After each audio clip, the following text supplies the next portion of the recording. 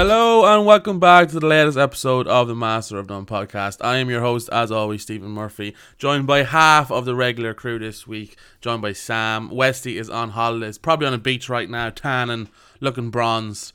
He's had a week off from the podcast, so hopefully he is enjoying his holidays. But Sam, you are here in fairly dreary Galway with me. How are you? It's no Spain, but I'm sure Westy would much prefer to be here chatting about the win at the weekend. What a day. So I'm sure. Should we look at this as a sign that Westy's gone and Ulster or Connacht have their best performance of the year? Yeah, I don't know. I really don't know what to take of it, because poor Westy, he's been through the thick of it, and I think he deserves a day like Saturday. But go off to Spain with your girlfriend all you want. You can't have it all. Can't have your cake and eat it too. But other than that, yeah, absolutely flying. I was back home in Dublin. Couldn't make it to the game. I was supposed to go, so I went back to Dublin to go up to the game, but just couldn't get someone to mind the baby. So me and Dad watched it at home instead. And that started off the weekend pretty good. And then Liverpool absolutely humiliating Man United in Old Trafford just made it feel even better. And then poor King Louis couldn't do the treble then yesterday evening in the USA Max Verstappen race. But I know overall it was good start to the old. You a Lewis fan, are you? I'd like him. Yeah, I think he's a good bloke. No, I don't follow anyone, but I think he's kind of the two of them, I prefer him and I want him to win. I really like him as a person. If I was to pick my favorite driver, I think Charles Leclerc is just the coolest chap. He just does. I actually got so annoyed. I think it was last week. He turned 24. He's only 24. Yeah, he drives for Ferrari from Monaco, and he's incredibly attractive. It's just not fair. Life's not fair sometimes. Nah, if he bought that Ferrari and he lived in Ireland, the insurance company wouldn't chat to him. No, 100%. My weekend was good. I was back home for my niece Ada's christening, which was yesterday, and I had too much to drink, and I'm suffering today. It's my own fault. I have no one else to blame but myself. So if you can hear that in my voice, I apologise. If I'm not fully there today, I also apologise. But I'm here. I'm showing up, Sam, to work. I'm actually kind of jealous of you being hungover, mainly because I haven't really been hungover in a long time, because I haven't gone out very much, but also because when you're hungover, it means that you're going to cash in with some takeaway this evening. And if I know you, I know you're going to one of the fine establishments around here. This is what we need. We need to get some product placement sponsorship off some of these places. So yeah, we'll name drop a few of them. That shiny Phil Colgan. Bandito. I don't think they're going to be sponsoring anytime soon. Banditos, yeah, that's where we're going tonight. So if they're listening and you want to throw us a couple of free burritos, by all means, we're down. Gigas in Clarenbridge, also a big fan of. Anyone listening to the podcast that's from the kind of Oranmore, Clarenbridge area, Gigas and Banditos are my two recommendations. And if you know me at all, I'm a takeaway fiend, and I spend too much in a takeaway fiend. So when I recommend it, it's worth going to. Sam has no problems dropping €40 on a takeaway for himself. Zero issues with it. Yeah, but that's impressive. But I need to buy new school trousers that I'll wear every day to work, and they're 13 quid and pennies, and I'm like, I could probably get away with that. It's a bit pricey. It's a bit pricey. Yeah, it's amazing how the brain works. But we're 3.5 minutes in here. We haven't even spoken about the rugby. We're obviously delighted to recap Connacht's incredible win on Saturday in the Aviva over Ulster. You mean the Sports Ground East? Sports Ground East, which I did like that actually. It was a day that a lot of people were kind of worried about, seeing as a home game that they were giving up. Obviously Ulster were leading the league in points, and a potential disaster, potential banana skin. You'd be looking at one win from 5.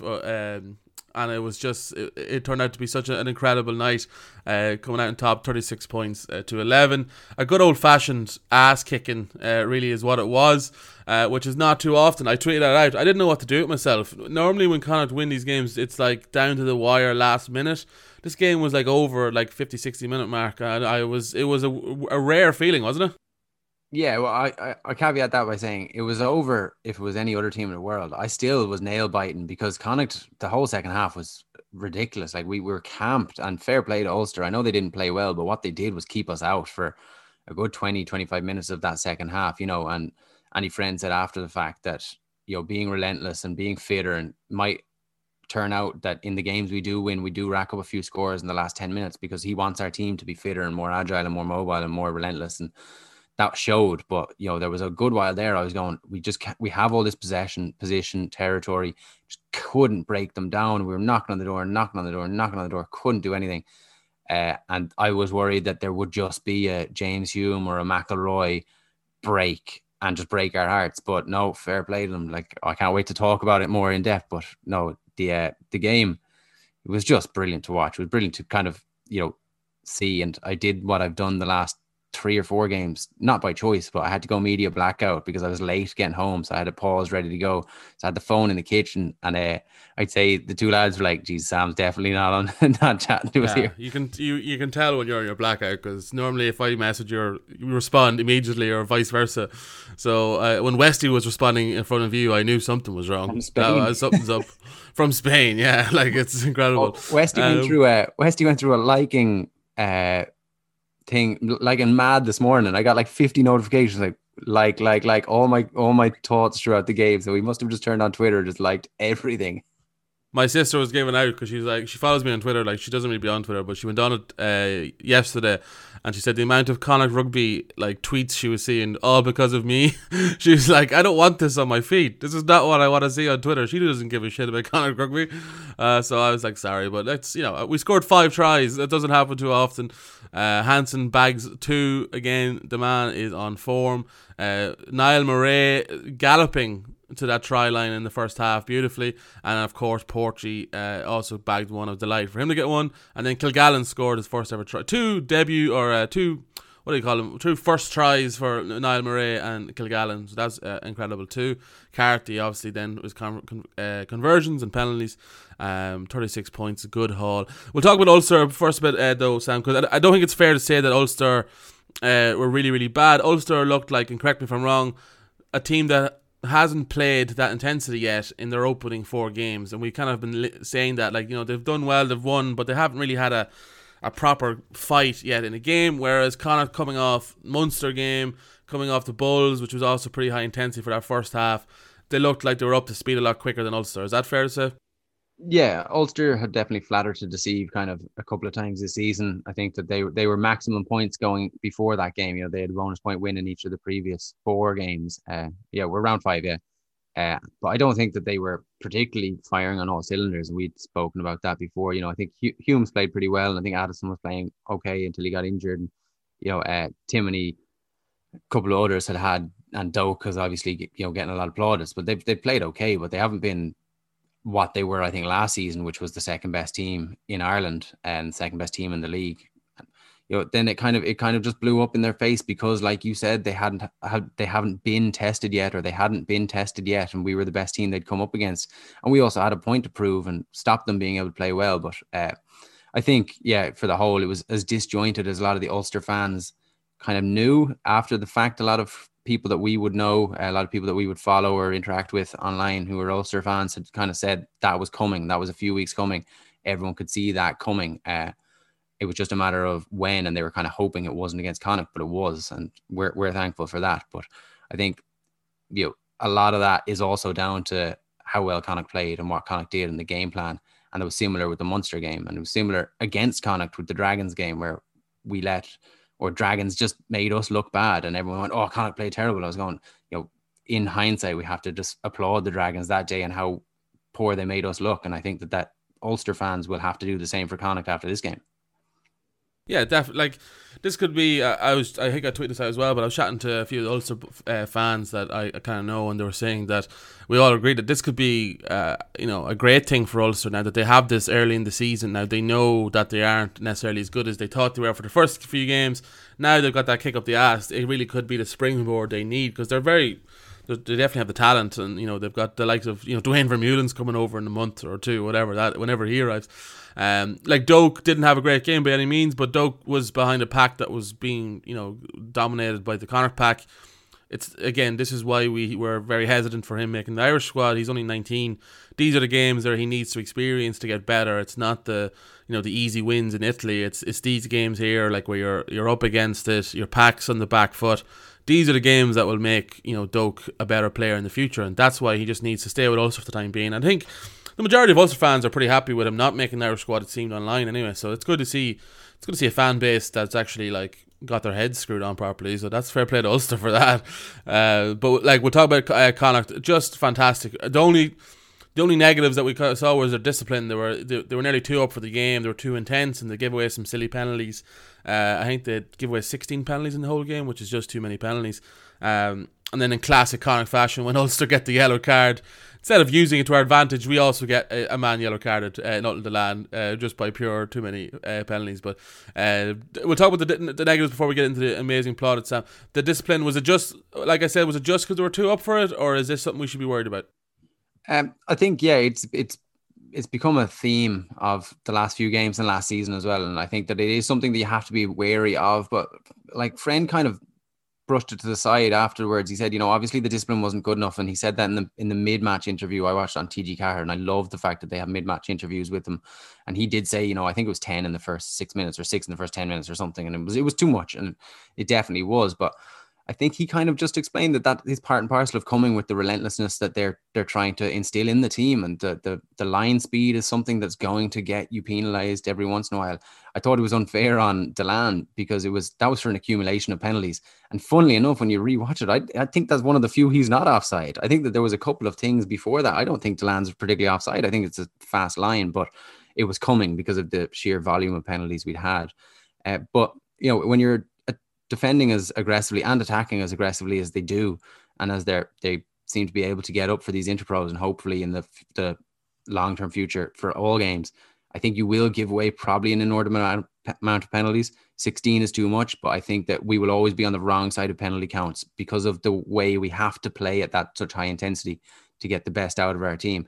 I think if you look back at the Munster game, Munster can play a 6 out of 10 game and beat Connacht, who are playing an 8 out of 10 game. Connacht need to be a 9.5 out of 10 every game for them to win, and there's no reason why they can't beat every team in the league. I was looking through it, and teams are taking points off each other. But I do think that with that level of intensity and that game plan and the players we have, the likes of an Arnold, the likes of Carty this year, who's just a man possessed, and then Bundy to come back in, and those forwards, Oliver and stuff, I think you will just see more penalties. Discipline, doesn't just come down to penalties given away. It also comes down to like keeping your head. And what was bigger issue for me than the penalty count was the just exits, even the ones that looked like they went well. We got pinged for Finlay obstructing and knock-ons or just poor decision making. They're getting isolated and turned over, and that is definitely something that this month I'd be shocked if that's not the first thing they do when they come back from their holidays next week. Yeah, it is. It's just so, because again, it's always coming from they've done well, they've scored a penalty, they've scored a try, whatever. To just give the ball straight back like that is just so frustrating to watch, and it's been constant over the first 5 games, and it's just don't silly stuff.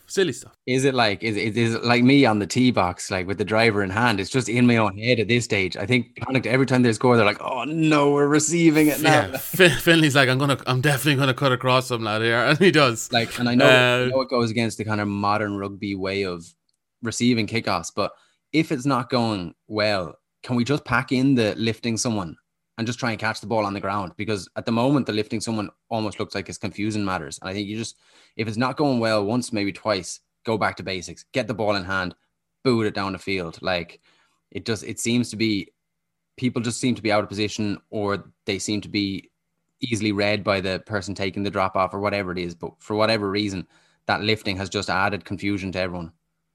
What about like a John Terry header shouting away? You know what I mean? Just out over the line.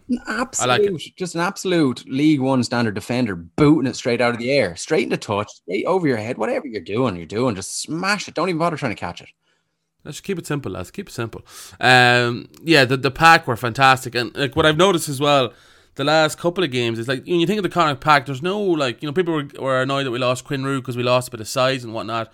And Delan and Murray they're big men, but they're not exactly what when you think of terms of rugby, huge men. But we are, like I say again, Connacht are putting people back in tackles. They are pushing, like the opposition team. Ulster were constantly losing yards when it comes to the actual the tackling, and it's incredible. Again, it comes down to pure effort, intensity, that line speed, hitting them early, hitting them hard.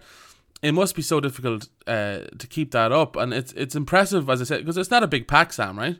No, it's not. But I think that's by design, because you look at like the Munster game and this game, and even the Dragons game, we've been lighter packs, and we I said before Munster, I said, Niall Murray and Ultan Dillane, not your biggest, not your John Kleins or not your Queen Roos or your Lev Fidas or, even some of the young lads like the Bairds and James Ryan in Leinster, like, they're not that big, but, Murray has made an effort to get bigger, and Ultan Dillane is not small, but by second row standards, they're not big. But I think it just a lot comes down to technique, and they look like they're more solid. They look like they have a better understanding of what they're supposed to be doing in and around the maul and in and around the scrum, and it's really standing to them, and they're standing up, and off the back of that, they're giving themselves a good platform. Even if they're not pushing, they're not getting pushed back, which is as much of a platform as Carty needs. And I've said this countless times. I think you mentioned about Doak on the back foot. As Carty is inconsistent, yes, but I don't think people give enough credit to that being because he spends a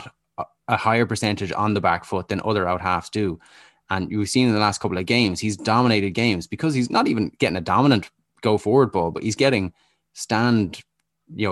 an opportunity to stand with the ball, an opportunity, just solid, clear, clean ball from Marmion and from that back. And it's brilliant. And what we've done with the back three or the back row, like, Masterson is such a smart player, and I don't think he got half as much credit he deserved after the weekend. Everyone played well, but Masterson, Boyle and Oliver were just obnoxious. They were on everything. They were kind of doing what Cloete and Klein and Byrne had done to us the week before. Everything was just a scrap. Even if Munster got the ball, it wasn't clean. And Oliver, like I said, I voted for him his new player of the season for us last year in our awards. And I know it was probably a little bit hyperbole at the time, but I did think he was brilliant. And I think he's even gone better again. And I think that at the moment, Jared Butler is going to find it really hard to get back into that starting lineup with Oliver, Boyle and Maston playing the way they are. And then Prendergast to come back. And, then you have Jared Butler and you have Big Pop on the bench. And Sean Masterson, who had a really good season last season as well. So I think that, they might not be the biggest lads, but by God, you wouldn't want to play against them. No, and it's actually great. We have options now, as in, like, we can do the big kind of not slower pack of bigger men, or we have that option as I did yesterday to have that mobile, run around the pitch all day kind of pack as well. So you have the options for that. Yeah, and Conor Oliver obviously won player of the match. He was absolutely incredible. I was so glad that he was in our team, because if he was in the opposition team, he's as the biggest compliment you can give to a 7. He was an absolute annoying prick. Do you know what I mean? Like, yeah. When you're you're just like, feck off. Well, yeah, like, he's that, a classic 7 performance like that. He's really found a bit of form, and definitely, I think that 7 jersey now is his, and someone needs to take it off him, and I don't think they're going to take it off him anytime soon. The other side of the coin there, though, is like Nick Timoney, who I earmarked last week as the player that I think if we can stop him, we can kind of stop Ulster, because he's been on the form of his life, and he's brilliant, and he's probably not taking that Dwayne Vermeulen news too well. Like, he wants to showcase that when Coetzee left, he was the man who stepped up. But I think that he was nullified, as were the rest of the pack, and then, like, Ulster were just completely devoid of any game plan after that. And it went through to, it was just like, give the ball to McCluskey and hope that he has a bit of magic. And he was running with one hand at one stage. He was getting knocked back by Arnold. He was getting knocked back by Carty. I felt bad for him, because I don't think he wanted the ball as much as he got, but the pack was just nullified by the Connacht pack. And those back 3 were the ones doing it. They were locking people into rucks and just not letting it get out. Yeah, it was just fantastic to see. Are we annoyed? I was trying to think the other day, is it a good or bad thing that this international break has come now? I kind of would wish we had a game next week now. Do you know what I mean? To keep it going. I'd say Andy Friend is happy out, because we're on bare bones in terms of our squad. Like, we have a lot of players out. Like, there's a weekly kind of release of players, and it has like when they're coming back, and like Leva's out and it was kind of questionable, and Blade was out for a while, and now Farrell's out, and Bundy was out with the knee. I think the IRFU pulled him. I think he kind of was in contention, but they didn't want to risk it, which is, good on the IRFU's point of view, but you just want to see more of Bundy. But there's just some of them like Sullivan and Healy I haven't heard anything about, and they're brilliant players to come back as well. So I think Friend will want to regroup. I think he'll want to work on a couple of things. They have a good sample size of stuff that's happened now, and they'll be able to kind of go back into the changing rooms after a week off and really reassess and look to do things and kind of put things in place and get people back fit. And that will be huge, because we have a horrible set of fixtures coming up. I think it's Ospreys after, and then it's Leinster, and then 2 Europeans, and Ulster the day after Christmas. And it's going to be, and Ulster are going to be tough that day, up in Ravenhill and the middle of Christmas. They're not going to want to get beaten again. So I think for Friend, if there was a game next week, he'd ride high on it. He'd use it. He'd almost probably pick the same 15 if they were available, because, you want to get them lads kind of, riding the crest of the wave. But I think he is going to be quite happy to get his lads back and fit. And Ulster, I think, would be the opposite. I think Ulster are going to hate the fact that they have a month now of sitting on that.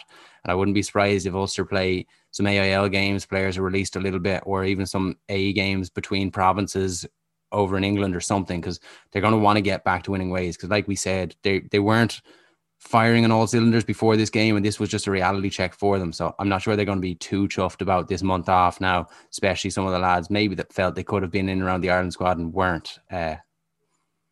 Yeah, it's like Ulster are only going to get better from here on out. But yeah, I think they would have.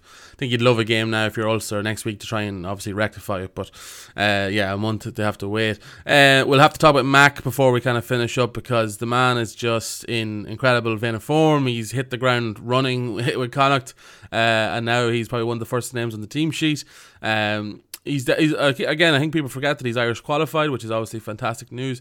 Probably forget anyway. Someone definitely did forget anyway. Just saying. Oh, Andy Farrell. Yeah. I think, well, Andy Farrell probably forgot a lot. I don't know. It's probably still, I think we probably need to see a few more games at a decent level before you can probably bring him into an Irish squad just because he is so unknown. You know what I mean? That we've nothing apart from these first 5 games. I completely agree, absolutely. But if you wore red or blue, do you think the same sentiment would be said? Yeah. No, it's exactly. It's similar to when James Lowe arrived. He hit the ground running too, and it was like, was trying to get him straight into an Irish trade. Obviously, he had to wait, but no, I think if he consistently does it, which is obviously fantastic for Connacht, if he does, I think then he's definitely the kind of player that Ireland could use, because he's just a knack of being in the right place, right time. Even like that intercept try, he did it. He read it so well, and the reactions were just incredible. Like, he's just been so impressive, hasn't he? Yeah, he has. He's done everything that you could want from him. He's including getting a yellow card and learning his lesson. But he's looked confident under the high ball. He's looked like he can really play the ball. And I think what's quite obvious with him, and I made this point earlier speaking to that EK Rugby analysis, is like adaptability in terms of our backline. We have lots of players that can play multiple positions, and he came having played right across the backline from out half to wing and a bit of fullback, a bit of centre, does a bit of kicking, and that stands to him because he's not playing a traditional winger role. He's playing a modern winger role. He's cutting in between the 10 and the 12, 12, 13, 13, 15, whatever it is. And he looks like he has the skill set to do that. Looks like, it doesn't look like the paciest winger. He's not all out pace. He's not Balakoon running down, but what he's doing is defending. He was nearly caught. He nearly got caught in the intercept try by, was it Billy Burns nearly caught him? Yeah, someone did, but that's what I think. He's smart. He's right place, right time. He's aggressive. He's an unbelievable step. Like, he's breaking ankles. He's stepping in the entire team against the Bulls in week 2, and he's putting his hand up for that Irish spot, and he's putting himself in the conversation so early that if he continues the way he is and he doesn't get picked, it would be unthinkable. It would be a joke. He's stepping up and doing a lot more than just finishing tries.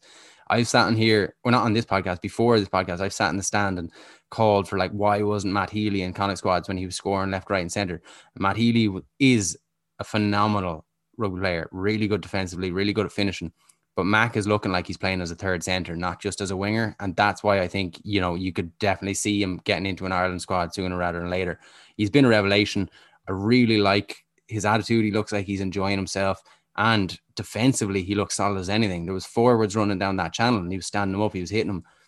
It's such a good signing, such a coup for Connacht to get a player of that standard. And there was a little bit of question marks about him when he was coming in because people kind of didn't know, but Brumbies fans all over the internet were saying what a loss it was going to be. He was potentially in future, like close future Aussie squads before we got him. So, I'm glad we have him, and I'd love to put pen to paper now for a 5-year deal or a Pat Lam-esque sort of 7-year one or whatever you want, because you'd be worried Patrick Mahomes, 10-year deal. You'd be worried about one of the other provinces, potentially Munster. I know his mom's from Cork, potentially trying to just lure him away when that's what happens. But, if he keeps playing, he seems like he's enjoying himself. I don't see why, he can't go on and play for Ireland, and it'd be great for Connacht for that to happen. yeah, like we've said before, when it comes to signing people, a lot of the times they are, they're you're picking them hoping that they will turn into a great player rather than knowing they're a great player. And Mac has just, I think, already sort of overshot his expectations of what he potentially could be. Now it's a case of obviously keeping it going for the entire season. He's not going to continue probably the try scoring vein just because it's not that easy of a game, and you're going to be coming up against some really good teams. But Some X factor of player though. Some players get in try scoring habit like that though. I don't know why he wouldn't. If he gets in the habit of scoring tries, he's making tries out of nothing. Like his tries are all so different. It's not like he's finishing off moves really well. It's not like he's relying on the whole rest of the team to score. It's not Dave Carney. That's a sort of little dig in there, but yeah. Sorry, Keno. Essentially, he's making tries. He's making different types of tries, and that'll just stand to him and keep going. Yeah, well, the last thing we'll talk about, Connacht, obviously, we have to talk about Jack. Another, not his best game by any means, but in terms of off the tee or anything like that. But my God, is there any player in Ireland at the moment playing with the level of confidence that Jack Carty's playing with? I don't think there is. He's just, he's so confident in his abilities. He's running the game well. When the pack is on the front foot like he was, it's obviously, a dream situation for him. But it can't be understated how good Jack Carty's playing right now, Sam, can it? No, and we've always talked about how good he can play and talked about sometimes when games might get away from him. And I still maintain that it's not necessarily his inconsistencies, it's the entire team's, and he just manifests that because he's the linchpin, the playmaker.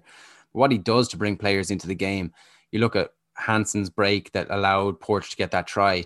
He spots the defense and reads it and plays it, and it's so good. He plays his heads up. He's the most kind of Finn Russell-esque of the out halves we have. He plays heads up. What he started to do this season is play even more aggressively on the line. He's really drawing people in, and you can see that's giving forwards more space, and he's playing with a level of confidence at the moment that you hope he holds on to, and that you hope that the forwards continue to kind of be quite dominant in the majority of games and give him that platform. And if he is overlooked in future squads and he continues to play the way he is, and people keep saying it's because of the place kicking, I was like, I don't fully buy into the place kicking. Conor Murray has kicked. Billy Burns has been in Irish squads. He doesn't kick for Ulster.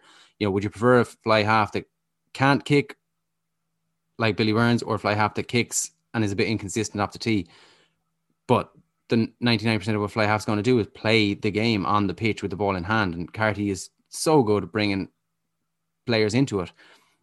How many times have you ever seen a backline played the way for Ireland, the way Connacht's backline played the weekend? And yet I can't remember since kind of early Joe Schmidt anything that expansive being played. And that all comes from Carty playing with the confidence he's playing with.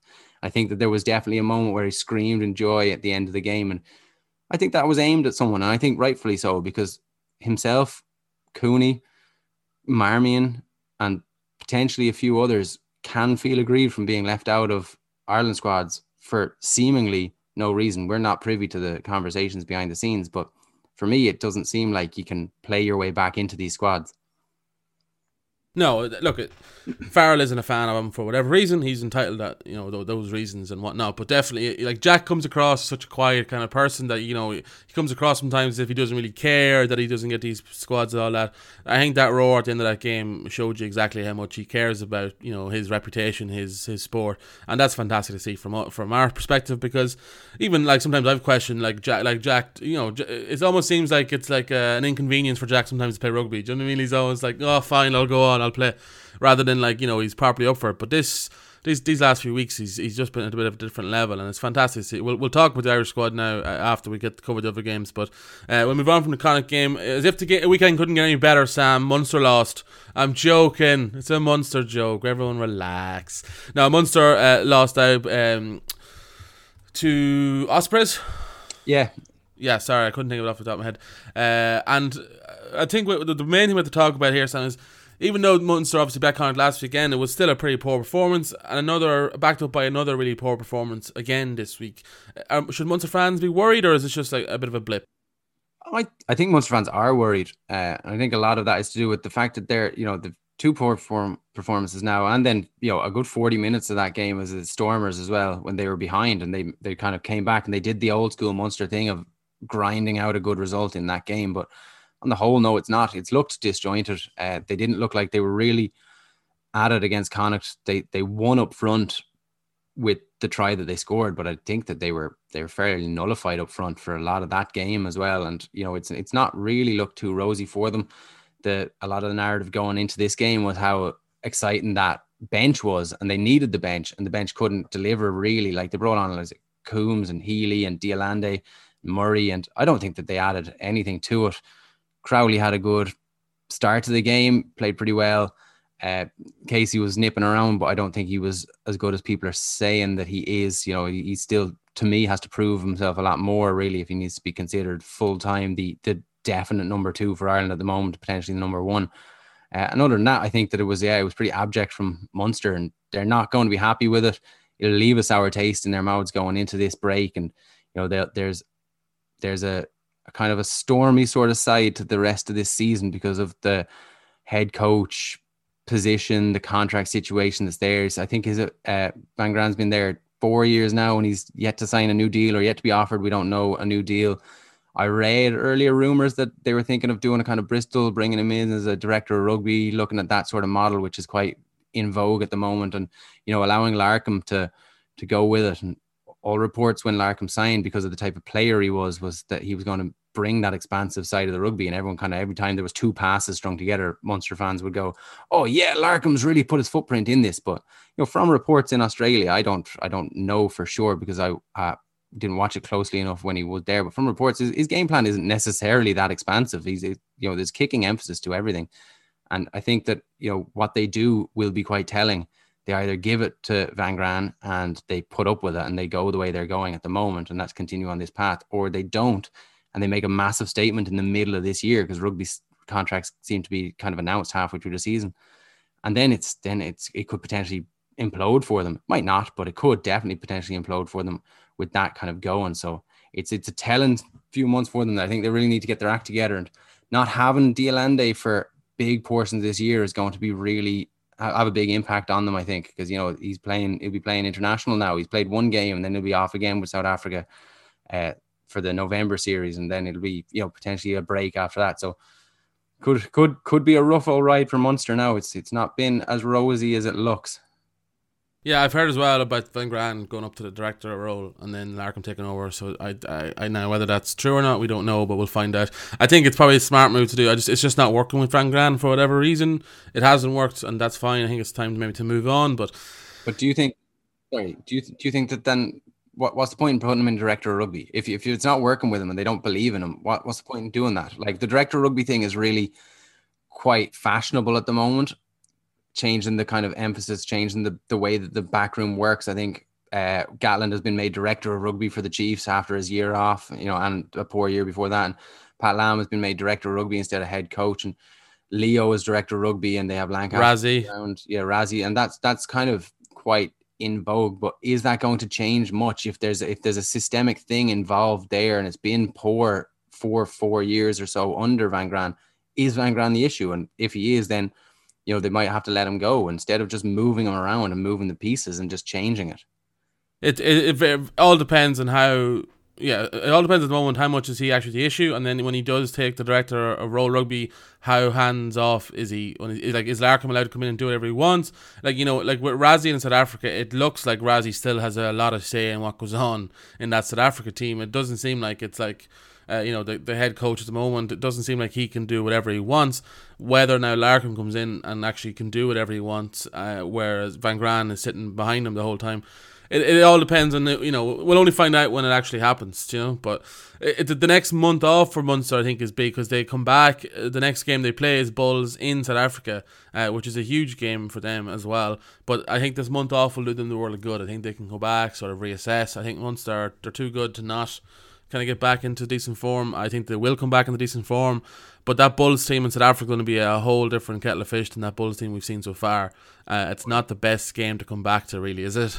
No, but you say Munster are too good to not come back to form. Yeah, they are, but Munster are too good at being Munster to not come back to form. If what the province wants and what the people in charge of the province wants, which is a successful Munster, and they're going about it the way they are, but the fans clearly don't. There's a disconnect between the fans there wanting an expansive game of rugby and the coaches being able to utilize an inexpansive game of rugby. it seems like a disconnect, because it seems like they're kind of singing off different hymn sheets to me, observing from afar.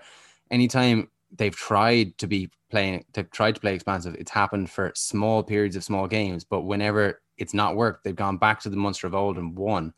And that, for some reason, doesn't seem to be good enough. But are they able to do the other thing? And I don't know. You say, like, they could come back after this month off, they could reassess, they could say Munster are good at being Munster, let's be Munster, and they could win every game for the rest of their season like Munster, not be expansive but win the games. That's a successful season. They could get to the final, they could win the final.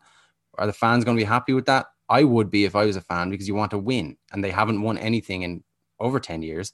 So it's a bit of a disconnect. I don't know, will Van Graan get a new contract off the back of it? But at some point, Munster have to accept, if they want to win, they have to win the best way that their team is capable. And at the moment, it looks like playing that old Munster way. I don't think they can win playing the way they're playing now. I think we've seen enough years of that now that we know that it's not. They need to adapt and play a bit of a different style. They have the players to do it, but the problem is they know, and it's very possible that there could be a teething stage of a year maybe where it's not going to be very pretty. But it could lead you to actually then winning leagues, winning Champions Cups again. This team and the way they're playing, the style of playing, as I said, it'll win them 95% of their games, but it's not beating Leinster, it's not beating Toulouse, it's not beating, the top teams in Europe. It's just not anymore. And that's, to me, I think that's fairly obvious, but it doesn't seem to be. Yeah, it looks to me like that's obvious. But if I were in charge at Munster, I'd park any sort of European ambitions for this year. Go whole hog on this URC. Leinster, like, we'll get to the Leinster game. They were good for the first time now this week. They put up lots of scores, but they haven't looked like that impenetrable Leinster of the past, the last couple of years, until this week. I think Munster, with the opportunity that's there, with the league structure that's there, with the fact that you say they can beat 95% of those teams, they just have to beat Leinster in a once-off there in the final if they get to it, if that's the case. For me, winning any silverware, like the Rainbow Cup last year, was a great opportunity, and they fluffed it. And I was glad they did, because we won in Thomond and it was a great day. But I don't think that they should look at Europe at all until they get the domestic side of things working, and that is an opportunity for them to use that beefy game, and to use the John Kleins and the Killers and the Peter O'Mahony's and those sort of players who are capable of playing a little bit more expansive than they do, or than is successful. But they're great players, but what they are more than anything is absolute hard men. And a good fit and firing Munster pack barely need a back line, because they will just dominate most teams. No, I agree, most teams, but I just don't think it's enough to get to the top of the table personally. But again, we'll find out. But that Bulls game, like you said, will be massively telling, because if they, depending on what type of game they try and play in South Africa, it could go really well for them. It could kickstart a whole optimistic side of season, or it could just be demoralizing. Yeah, 100%. We've talked about Munster for too long. Leinster, as you said, in your head, have finally played well, even though they're still unbeaten. They come out on top against Glasgow, 31 points of 15. Leinster, yeah, I think it's they're just kind of going up to the gears at this stage, pretty much, aren't they? Yeah, and that's maybe what they've been doing the last couple of weeks. They've been trying to not exert themselves. I've said a couple of times, they flattered deceived. They didn't really look like they were playing their best, but yet they were still putting 50 points on Scarlets or whatever it was. So, it's hard to really argue when they're putting 50 points up 2 weeks in a row. But I do think that this week just looked a little bit better. I think Ross Maloney looked brilliant. He's one of those kind of lads that you could really question why he's not in and around Ireland squads more. Ron Kelleher has definitely heard rumblings that Sheehan's after his position, because he just decided to channel his inner Cian Kelleher and score a stormer. And then I think Ross Byrne, good. Frawley, really, really good. I'm still excited to see him in the Ireland squad now and see what he can do as that playmaking 12. And then nice to get Adam Byrne on the trial on the score sheet as well. So I think that it was a very good Leinster performance. I don't know, did you see did you get a chance to watch a replay of the Glasgow try that was awarded, which was absolutely mental? I don't know. I did. I couldn't. It's just how that is allowed is mental. Like it didn't end up affecting Leinster at all, but it backs up our points from the last couple of weeks about the reffing just needing to, like, TMO needs to say something about that. Every try should be looked at by a TMO, and the ref should just wait for something to say. Like, that whole kicker taking it quickly sort of thing shouldn't exist, because a ref should just go, double check that's all right.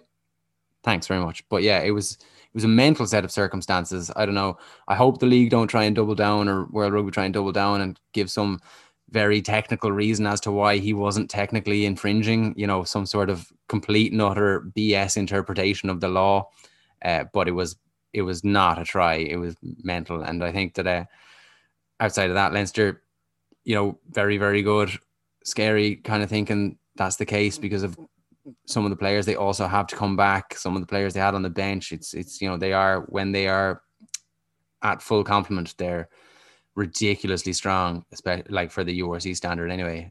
So I'd be worried about them again. Whereas a couple of weeks ago I said, you know what, the difference between their starting 15 and their backups, it might be the first time that I've not been massively impressed with Leinster. I think it was before the Dragons game, and I was nearly proven right by Dragons. But no, now they're back to just looking like the full real deal. So it's worrying. Yeah, I think for the rest of the league, it definitely is worrying. But look, Leinster are going to be Leinster, and until they are bet, then that's just going to be the case. We'll move on. We'll touch on the Ireland squad that we didn't get to retouch on last week. It was released on at 5 p.m. or 5:30 in the evening, which is just way too long. But here's a little tidbit for you, Sam. The 3 fly halves that were picked on that Ireland squad, none of them played at the weekend. Johnny Sexton's injured. Carberry wasn't on the 23, and then Harry Byrne, who is also picked up an injury, didn't play or wasn't on the 23.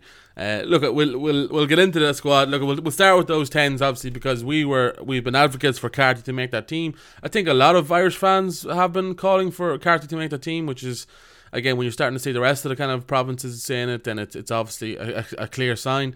But we could have predicted this going into the squad, that it was going to be Sexton, it was going to be Carberry, and it was going to be Harry Byrne. I want to talk to you about one or two things, because I've been an advocate as well of, preparing for World Cups further out than we normally do. Is that what Andy Farrell's doing with Harry Byrne? Does he see Harry Byrne as the starting 10 come the World Cup, and is that why he's sticking with him? Or what do you think that's not the case? The cynic in me doesn't believe so. The cynic in me believes that coaches can be pressured by the general consensus, the media, the powers above them, to pick players because there is a kind of understanding or a thought that they are the future. And that the cynic in me believes that that's the case. I think there was a lot of calls for Harry Byrne to be pulled into the squad prematurely, in my opinion, still prematurely in my opinion. I think he's only played 22 times for Leinster for the first team, one European game, correct me if I'm wrong, but for me, that's not enough experience at the top level, because those games aren't your big European games. They're not your interprovincial games. They're majority your Zebrays, your Dragons in the past, those sort of games. So I don't think, he was ready to be pulled in there. But the non-cynic in me would believe, okay, yeah, there is enough about him. There's enough about what he's shown he is capable of to be the backup or the starter in the World Cup, because Sexton will be older in the World Cup. He is at the moment still playing the best, or is still technically the best out half in the country. But how he's going to be in a World Cup in 2 years' time is another question. So there's the non-cynical side of me that goes, yeah, okay, fair enough. That is what they're doing. And if they're doing that, then they have to double down. They have to play him. They have to play him in big games. He has to come off the bench in that New Zealand game, and he has to get meaningful minutes. And I don't see that happening at the moment, seeing as he's played 23 minutes this season and he wasn't playing in the last game, maybe rested to get into the Irish squad. But it just doesn't look right to me that you have Carberry, who's massively off form, hasn't been himself since before the big long layoff with the injury, has had really small glimpses of it, but nothing that would allow you to believe that he's, a competent enough 10 to run an international backline against the best in the world. Sexton, who has not played much because of injury this season, he was ruled out the weekend again. And then Harry Byrne, who's been out for all but 23 minutes of this season. So it's to me, it's a very strange way to go about it. I get the argument that you don't always pick on form and that you have ways of playing. It's one of the reasons why we maintain Bundyaki was brought into the Lions squad, was because Gatland is picking a player he knows he can get the best out of. And I think that there was a lot of merit in that. But I think that there gets to be a glaringly obvious form argument when players are playing as well as some other players are, and players are playing as poorly or not enough as some players are. It's just like and again, this is nothing against Harry Byrne. Like we all know he has a talent of a good player, a potential good player. But has anyone met a squad and literally like, I can't remember one amazing game from Harry Byrne. I can't remember like a big game where I was like, oh, Harry Byrne was really good. Like, it just has anyone met a squad and done so little? Like, the man has played a handful of games and has never. I've only heard about how good Harry Byrne is. I haven't seen it. I've seen him play extremely well. I have. He's only played 22 times for Leinster. But against who? Who is it against? That's what I'm about to say. He's playing extremely well in these games. He's bringing people in, and I've heard people, friends of mine, and I've argued with them over pints on this. You know, they've been like, "Oh, he's the future. He plays so well. He brings people in. He attacks the game line." It's like, yeah, he does. When is Packer dominant? And I'll refer you to what I said earlier on in the podcast. Jack Carty plays like that when he's Packer dominant. He's Packer dominant less than Harry Byrne's are. Harry Byrne is playing a lot of games against teams where Leinster are just annihilating the opposition pack and giving them all day. And I'd worry because Ireland are not capable of doing that against most of the teams they play. France put it up to our pack. England put it up to our pack. Wales put it up to our pack. Italy have put it up to our pack in the past. Scotland are looked way better. Like, the Six Nations is more competitive. Then you get into a World Cup, you end up playing Southern Hemisphere teams, South Africa's, Australia's, New Zealand's. They're going to put it up to your pack. You're playing some of the Pacific Island teams. They're going to be big. Ireland are not going to dominate the way that Leinster do, and that's going to it's going to be a massive wake-up call for the poor chap. You know, if he does get thrown in the deep end, which I personally think is too early. Like, I was really surprised to see Kieran Frawley has played like 20 games more than Harry Byrne for Leinster. You know, he played a good bit at 10 and at 12. Like, I think that's where you start to get in the idea of putting him into squads, and that's why I think he deserves to be in the squad, because he's looked really bright. Yeah, and like, people throw the form argument at Jack Carty. Jack Carty has been in a team that has bet all the provinces last year, and in the last time he played Leinster, the time he played Leinster that they won in the RDS, he was man in the match. Against Munster, he was arguably man in the match. Only actually won man in the match, didn't he? Against Munster in the loss? Yeah. Won the man in the match. And then was fantastic against Ulster. Like, in big games, he shows up, and the problem is against some of the smaller teams, he doesn't. But, like, I can only imagine how frustrating it is for him. And not just Jack Carty, other players as well. Like, but he also has a much bigger sample size to pick from. He has 160 caps. He has 10 for Ireland. So, you know, you can judge him on a lot more. You can judge him on big games. You can judge him on European aways and all of those things, which you just can't with Harry Byrne yet. And, you know, the Irish fan in me wants to have egg on my face at the end of this November internationals, and Harry Byrne has played 3 stellar games, but I don't see it happen.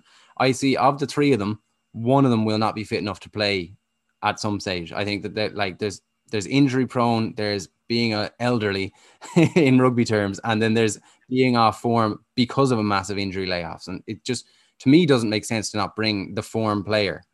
But that's also going to come across as sour grapes, because that's what we are as Connacht fans. But I do, as a Connacht fan, feel aggrieved that there's only 3 players in the squad. I think Finlay has made himself undroppable from the Irish squad, even though people outside of Connacht don't want to admit it. He is absolutely sensational, but the rest of Ireland just has some good other props. But Finlay is just brilliant, and he brings something different. I think Ulton has never put a foot wrong for Ireland. He was kind of bombed out of the squad for a little while, but he's gotten himself back in, and I'm glad to see it, because he's integral, and he also brings dynamism to the second row. Bundyaki is a lion, so like, you can't be dropping him after that, even though he's only played 1 game this season. He got his layoff because he was at the Lions tour. So those 3, I'm happy out for. I'm really disappointed for the rest of the Connacht squad, players like Blade and Boyle, who were in and around the squad in the summer, who didn't do anything wrong, you know, played well. Daly, who inexplicably didn't get a game, was one of 2 that didn't. It was disappointing as a Connacht fan. I'm going to come across as sour grapes. I'll accept that. I don't care, because I can be aggrieved. That's the whole point of being a sports fan. Yeah, it's weird to me that the way the thought process. Look, I totally agree in a lot of aspects. Like McCluskey, you know, McCluskey's a good centre. Don't get me wrong, but he's been around a few Irish squads now and hasn't made it. Hasn't, you know, won't start a Six Nations game. So why why do we persist with that? Why would we not say, like, give Tom Daly, a run in the squad and then see if he makes it or not? Like this, like we all know McCluskey is not going to be a starting centre for Ireland if everyone's fit and available. So why are we sticking with a kind of thing when we have, like, Tom Daly is playing as well as Stuart McCluskey is at the moment, if not better. So like, why are we as a team again? We just seem to. People have said this, and it seems to be it's harder to get out of the squad now than it is to get into it. Like that's what we're seeing. Like I'm delighted the likes of Frawley got in. He's one of two that are uncapped. The second one now has escaped me. Dan Sheehan. Dan Sheehan, correct? Yes. He's tearing it up the same way Kelleher is. He's looking like a really dynamic player, and that's only lit a fire under Kelleher as well. So, but even the two of them. I think Rob Herring's playing better personally. I really like Rob Herring, and what Rob Herring is good at is being so solid in around the line out. So, that's a really nice little battle there, and you can understand Heffernan's omission there. I don't like it because I want Heffernan in the squad, but I can understand the omission there because those three players are playing out of their skin. But when players Heffernan hasn't been in the best form either. Yeah, that's what I mean. But when players are admitted and you just can't understand why, that's when questions need to be asked, in my opinion. It's the same with like the Jack O'Donoghue. Like, a lot of Munster fans are saying the same, and I'll agree with them because O'Donoghue has been probably their best forward outside of Coombs, who's just a machine. Yeah, I hate playing against, like, I hate when you kind of play against Jack O'Donoghue because I know he's going to be really good. Do you know what I mean? That's the biggest compliment you can give to someone.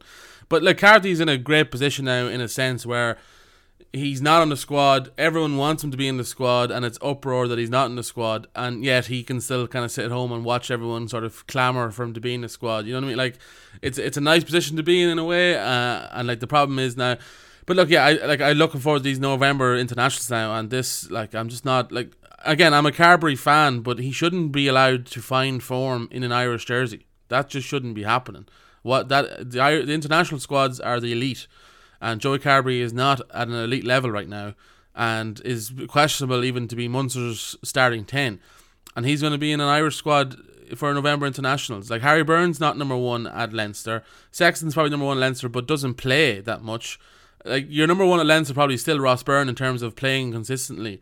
And yet he's not on the squad. It's just like, when you sit down and look at it, it is it's weird. It's mental to think about it. It is, but you do have to give a lot of kudos to Andy Farrell. If it's not coming from above and it is his decision at the end of the day, fair play to him for going with it because he's taking a big risk. He's already under fire. He bought himself a little bit of time with the England win, but he's definitely got more of the population against him than with him in terms of his Irish coaching credibility and criteria. And he's gone with a Carbery and with a Harry Byrne. So he's gone with something that's, might not necessarily work for him. And if it backfires, it could be a catastrophic backfire for himself. So fair play to him for going with that and for sticking with it. I hope it was his decision and not from above, but it does seem like there's a narrative around the future of the 10 position, and it's Carbery and Harry Byrne, and it seems to be the get them fit, get them ready for the World Cup. And, I really hope that that's not the case and that it is his full decision. But right now, if you're picking a Munster team to play tomorrow, Carbery's not starting. Healy's on the form of his life. Even at the weekend, Crowley was playing, he played pretty well. Like, Carbery's just not, he's not been up to it yet. So like, it's a big chance now. If Leinster had a do or die game tomorrow, Sexton and Harry Byrne wouldn't play because they're both injured. So that's probably why. Ross Byrne would start, or Frawley maybe. But yeah, look, we'll wrap it up there. Obviously, we hope Ireland do well in the November internationals. We hope we're wrong, but only time will tell. I shall see. No URC next week, obviously, to cover, but we'll probably do an Irish rugby podcast maybe when Westy's back. We'll get all the stories from him and his Spanish holiday. Full well, Westy's lining out for the Spanish national team next week. Like, yeah, he is. Yeah, absolutely. The man lives tier 2 and tier 3 rugby. If there's any sort of Spanish, like, if there's any lineage of Spanish in him there, he's lining out second row for Spain and dominating. I just want free gear, man. That's Spanish jersey. Yeah. We'll sponsor the Spanish national team. All right, we'll wrap it up there, Sam. Thank you for showing up. Unlike Westy, useless. And I will catch you later. I'm going to enjoy my burrito. Enjoy. Get some taco fries. Don't wuss out. Okay, will do. Yes. All right. Chat you next week. Bye.